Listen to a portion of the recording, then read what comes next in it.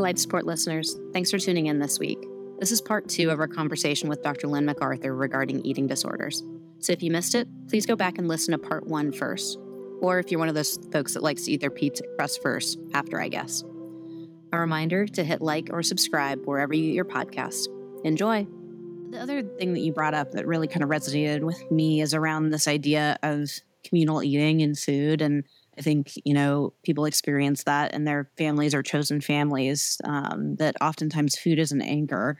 And we learn so much of that when we're young. And it seems like that particularly in these times of upheaval or stress, young people can be really affected by that. So when you think about eating disorders in the context of children and youth, that really kind of makes me think of what's the impact for them for going through an eating disorder. Can you talk a little bit more about that population of patients? It's interesting, Rachel, when I work with even adults who maybe their eating disorder didn't quite begin until late adolescence, early adulthood, oftentimes they remember things from their childhood, little comments, habits of people close to them related to food. And sometimes I hear them and think, why do we have to be so diet culture centric in our society? And I think that happened a lot too. I mean, people were talking about the COVID-15, like we talk about freshman 15, and we really talk about weight in a lot of ways that creates fear, especially in someone who's biologically predisposed to experience an eating disorder. I also think when school wasn't in session during COVID, and just in general, our kids are getting on social media at such a younger age, and there's a lot of pressure on social media, and people project the best versions of themselves and angles that flatter them to look like their stomach is flatter and thinner than it really is. I think all of that contributes to learning from a very young age of what I should look like and what's expected of me. And it's really hard to sort through all of that and from a research perspective of what is impacting what. But I think we know that social learning happens, and whether that's in our families or on Instagram or TikTok or wherever it may be, I think our kids really have more of that than any generation ever has in the past. I mean, most kids have phones prior to age 12 and have social media accounts even when they're not old enough to do so, and have a lot of exposure to that. So I do think that, combined with just the changes that have happened the last several years, we will have to see how this impacts kids in the long haul.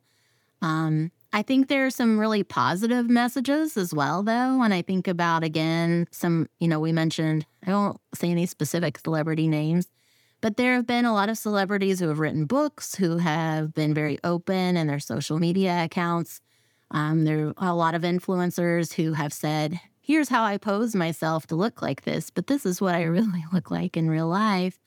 So I think there's also a movement to be more real and genuine about body image insecurities. And also many of the people that I work with, we talk about the differences between the different movements like body positivity, body neutrality, body acceptance. Many of them move more towards a body neutrality of being able to be accepting of their bodies and to notice the difference between the aesthetics of their bodies, the function of their bodies, but to be more neutral about the aesthetics, or say, yeah, I don't like my stomach and that's okay. I like that it helps me digest my food, and I like that it helps me, when I walk from my car to my job every day. And so I think, our culture is, for our younger kids, setting them up for more knowledge and information about alternatives to diet culture. That I'm hopeful that maybe that will help change how we look at clean eating. The clean eating movement was really disturbing to me because it moralizes food in the title of it. Clean versus unclean, good versus bad. Most of the time when we moralize food, and that really hits young people hard, right? If we say, don't eat that, it's bad. Bad sticks out to us from a very young age, and we're looking at good, bad, clean, unclean, healthy, unhealthy. And so having a more neutral approach to food and eating and exercise and all of those sorts of things is just really important. Absolutely. You made the comment about like people that you work with, thinking back to your childhood and, those comments that stick out. And, you can think about like that one time grandma was like, don't eat that roll, another roll or something like that. And I don't mean to joke about it. I mean, because it's sticking out to me in my recollection of like how family talks about food and really sticking in your memory as a young kid. And then also my perspective as a parent, trying to teach my kids about the value of food as fuel, but then also still that piece of me that's like, oh, I don't know, that control piece should you really have another Kit Kat today? Like, I think walking that line for parents and trying to find like, how do you support healthy eating? And also I don't know, healthy eating's maybe not the right word. How do you support a healthy relationship with your body and with food? And what should we as parents know about eating disorders in the context of supporting the youth in our lives? Yeah. And I think there are all sorts of good resources and theories out there when it comes to trying to help our kids develop more positive relationships with food. Because if we continue our own distorted relationships with food, and I think everyone has that to some degree, then we're handing that to them on a platter, right? And that's probably not what we want to do. And I think most of us have those moments in time that, you mentioned grandma in the role. I have my grandma, every time she served corn, would say, don't eat too much of that corn. That's what they served the hogs when I was little. And so I thought of corn as being something that made hogs really fat, right? And so I think we all have kind of those just odd things living in our brains that it's helpful to process through so we can let them go and not carry those on to the next generations. Ellen Satter is someone, I don't know if you've heard of her, Rachel. I believe she's actually from Idaho, but she has some guidance about raising kids and providing them with structured meal times and giving them time to eat. And giving them lots of options to eat. But then the parent having the control of, okay, lunch is done. Okay, we're not ready for snack time yet. It's at this time. So that the parent has their role and their delegations that they take over. And the child has their own voice and control and choices that they make at meal times. And I think for a lot of parents who are struggling with that of, I want to give my kids adequate nutrition, that's sometimes a very helpful approach for young kids to figure out, how do I give some level of control without taking too much control? Because we do know that for many people, control is a huge part of eating disorders. And just having a healthy relationship with food in general. If we feel like we're deprived of certain foods, what do we want more of? The foods that we're deprived of, right? So finding a way to make all foods fit is something really helpful from a young age. Parents raising very young kids, I think that having that approach can be helpful rather than over controlling and making a lot of foods or food groups or food types rewards or off limits or only available at certain times when maybe that makes those foods more appealing to a child than having an all foods fit type of approach. I love that. As a parent of a 4-year-old and 18-month-old, that feels like that's something that I'm constantly navigating. So I appreciate you highlighting that. Yeah, I think it gets more complicated when it comes to raising kids in middle childhood into adolescence. When, again, social media happens, we start comparing ourselves to our peer groups, spending more time with our peer groups than with our families. And that's when it's a little bit harder. In a lot of our teaching around certain mental health conditions or certain behaviors like suicidal ideation, the mental health field has been very upfront about, hey, let's talk about this. Let's ask directly. Let's ask about means of suicide rather than pretending like that kid might not know what that means, or we're not planting ideas in their head. It's a little trickier when it comes to eating disorders. We're not so sure that applies in the same way. telling a 12-year-old about the different ways of purging may or may not be helpful. We don't really know. There's not evidence to suggest that that is helpful in the same way that assessing for suicide or asking questions might be. So I think parents oftentimes feel very stuck about, if I notice a change in my kid, like I notice they're gaining weight or losing weight at a rate that seems different than what they have in the past. If I notice that they seem really fixated on their body image now, or change their style to wear really loose, baggy clothes, or want to start eating alone in their rooms for meals, or start dieting or eliminating food groups, or start exercising more.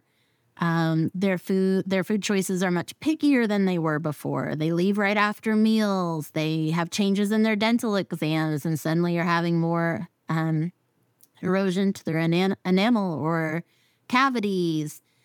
We find food wrappers. If we notice they're extremely perfectionistic and very anxious about mealtime, or perfectionistic about their grades, or they're just moodier, it's like, how do we talk to them about that? And that's when I think it gets harder. We hope we've done a pretty good job of helping them have a body positive or body neutral, body accepting approach in life, and that we've done our best to not put our compliments around weight or body size or shape or appearance in general, because all of those tend to make a person more aware of their bodies as opposed to just living in their bodies, navigating through life. But if we do notice those things, what do we do about it, right? And I think that's where parents feel stuck a lot of the times.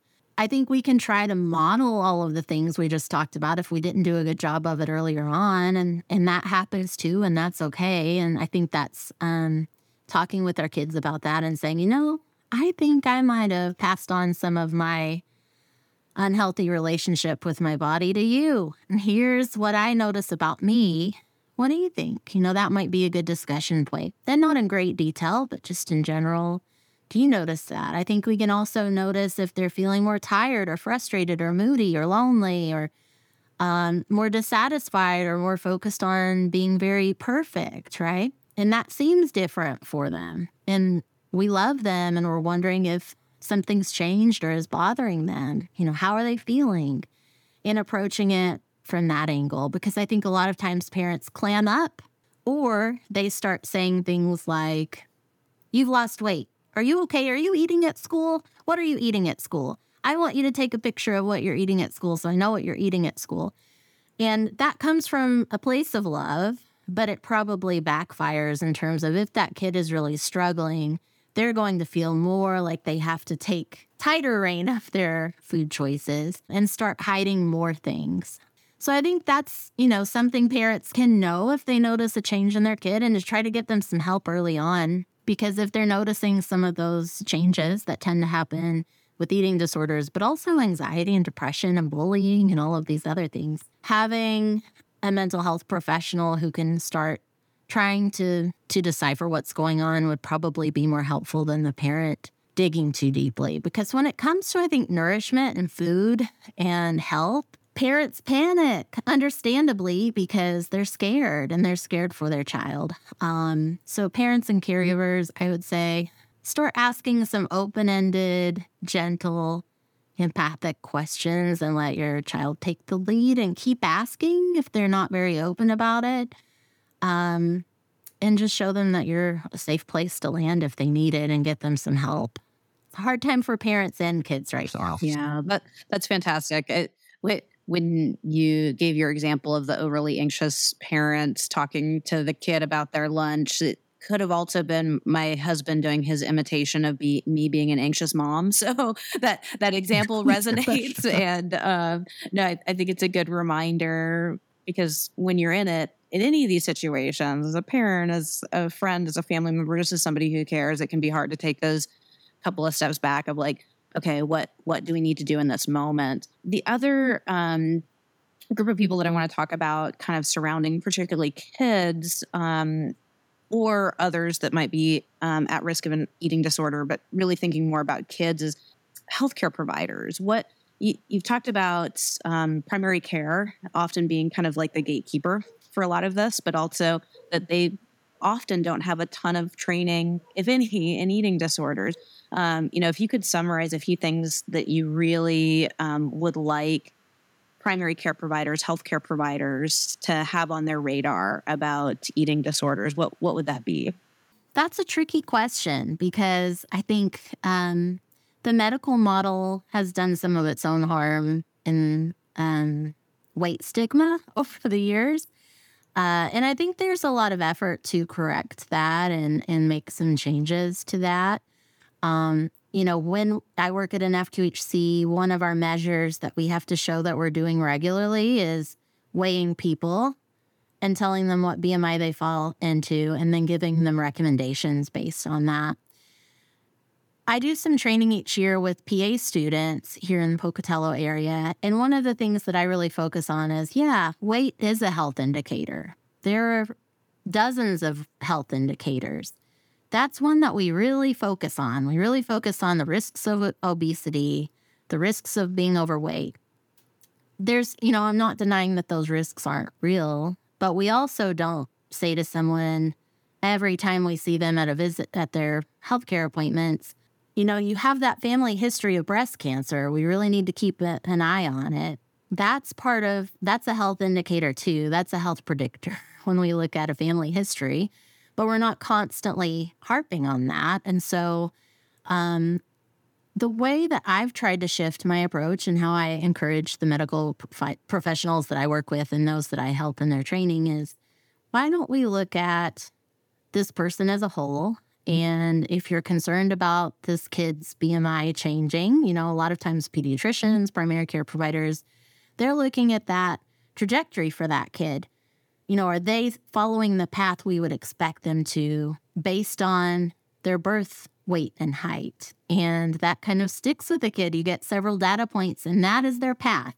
And kids go through puberty at such a young age. Most kids put on some weight before puberty because their body is shifting and changing, and they really need that extra fat to transition into develop in the way that they need to develop. And so I kind of talk about, why don't we talk less about weight and talk about the factors that might be contributing to weight, right? So why don't we talk about, how's your sleep been? How do you feel like you're treating your body on a daily basis? Do you feel like you're being pretty kind to it?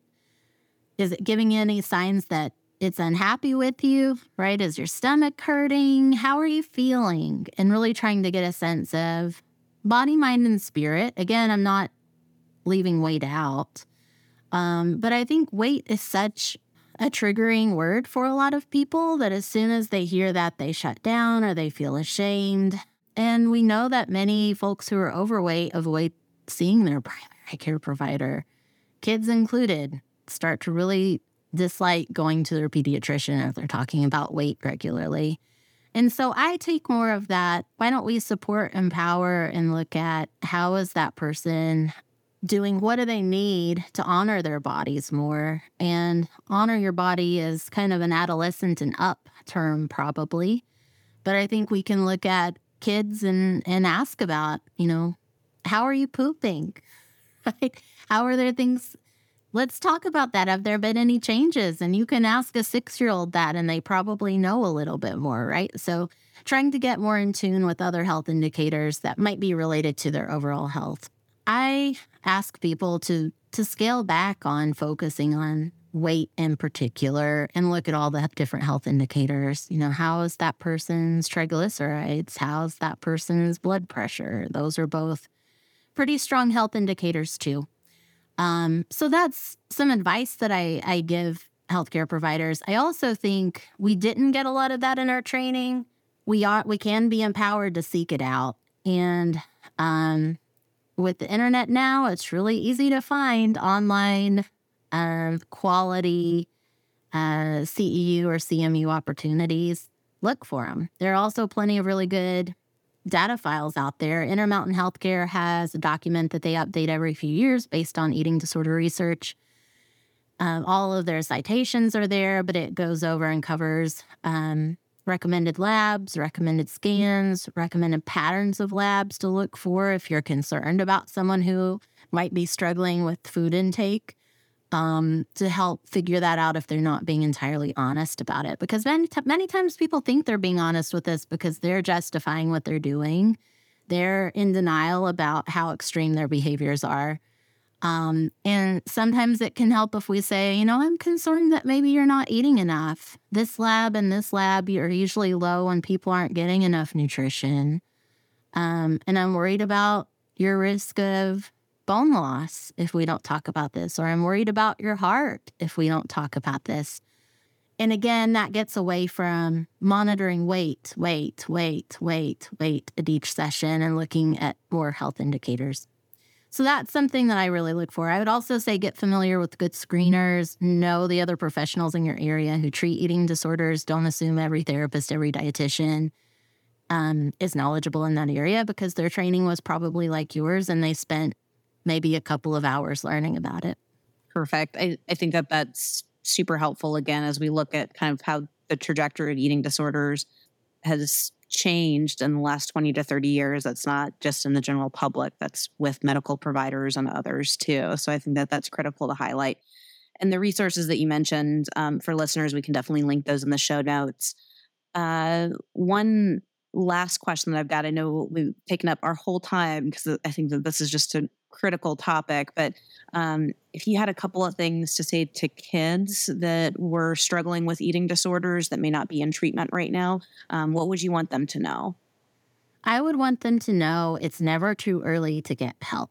And a lot of kids kind of minimize, they say, well, all my friends are on diets. All of my friends are doing this or that.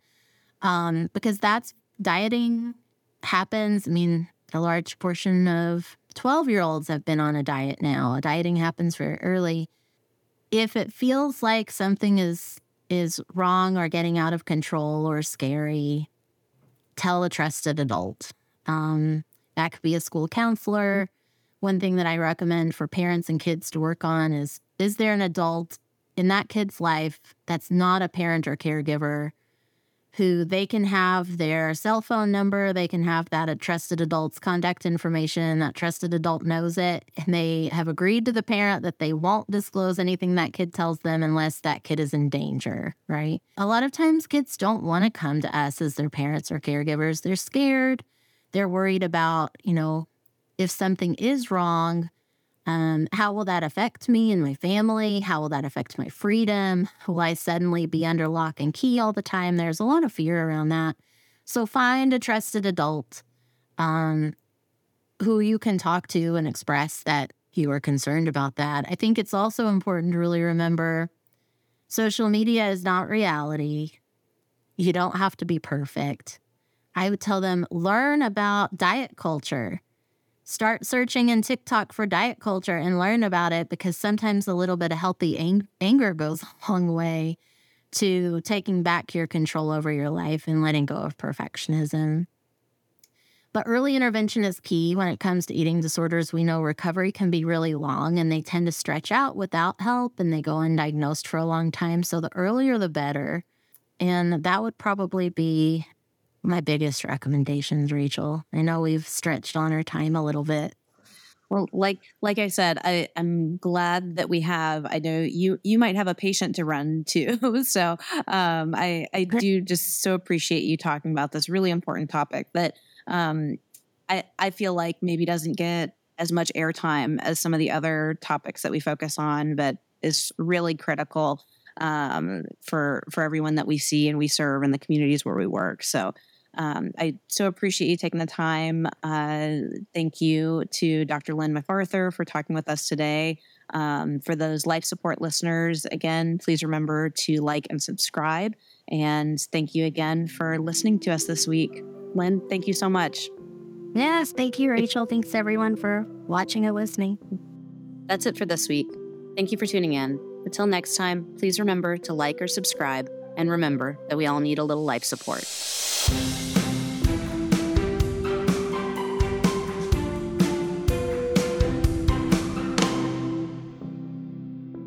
Life Support is a podcast developed by CHU with the support of the ISOS grant, where we talk to providers, experts, and others about their experiences with health and the systems that create it. This podcast's music is written and performed by Anthony Leon. The show is also produced by Anthony. For more information, visit us on the web at seewho.org and remember to follow us on your favorite podcast app. Thanks, everybody.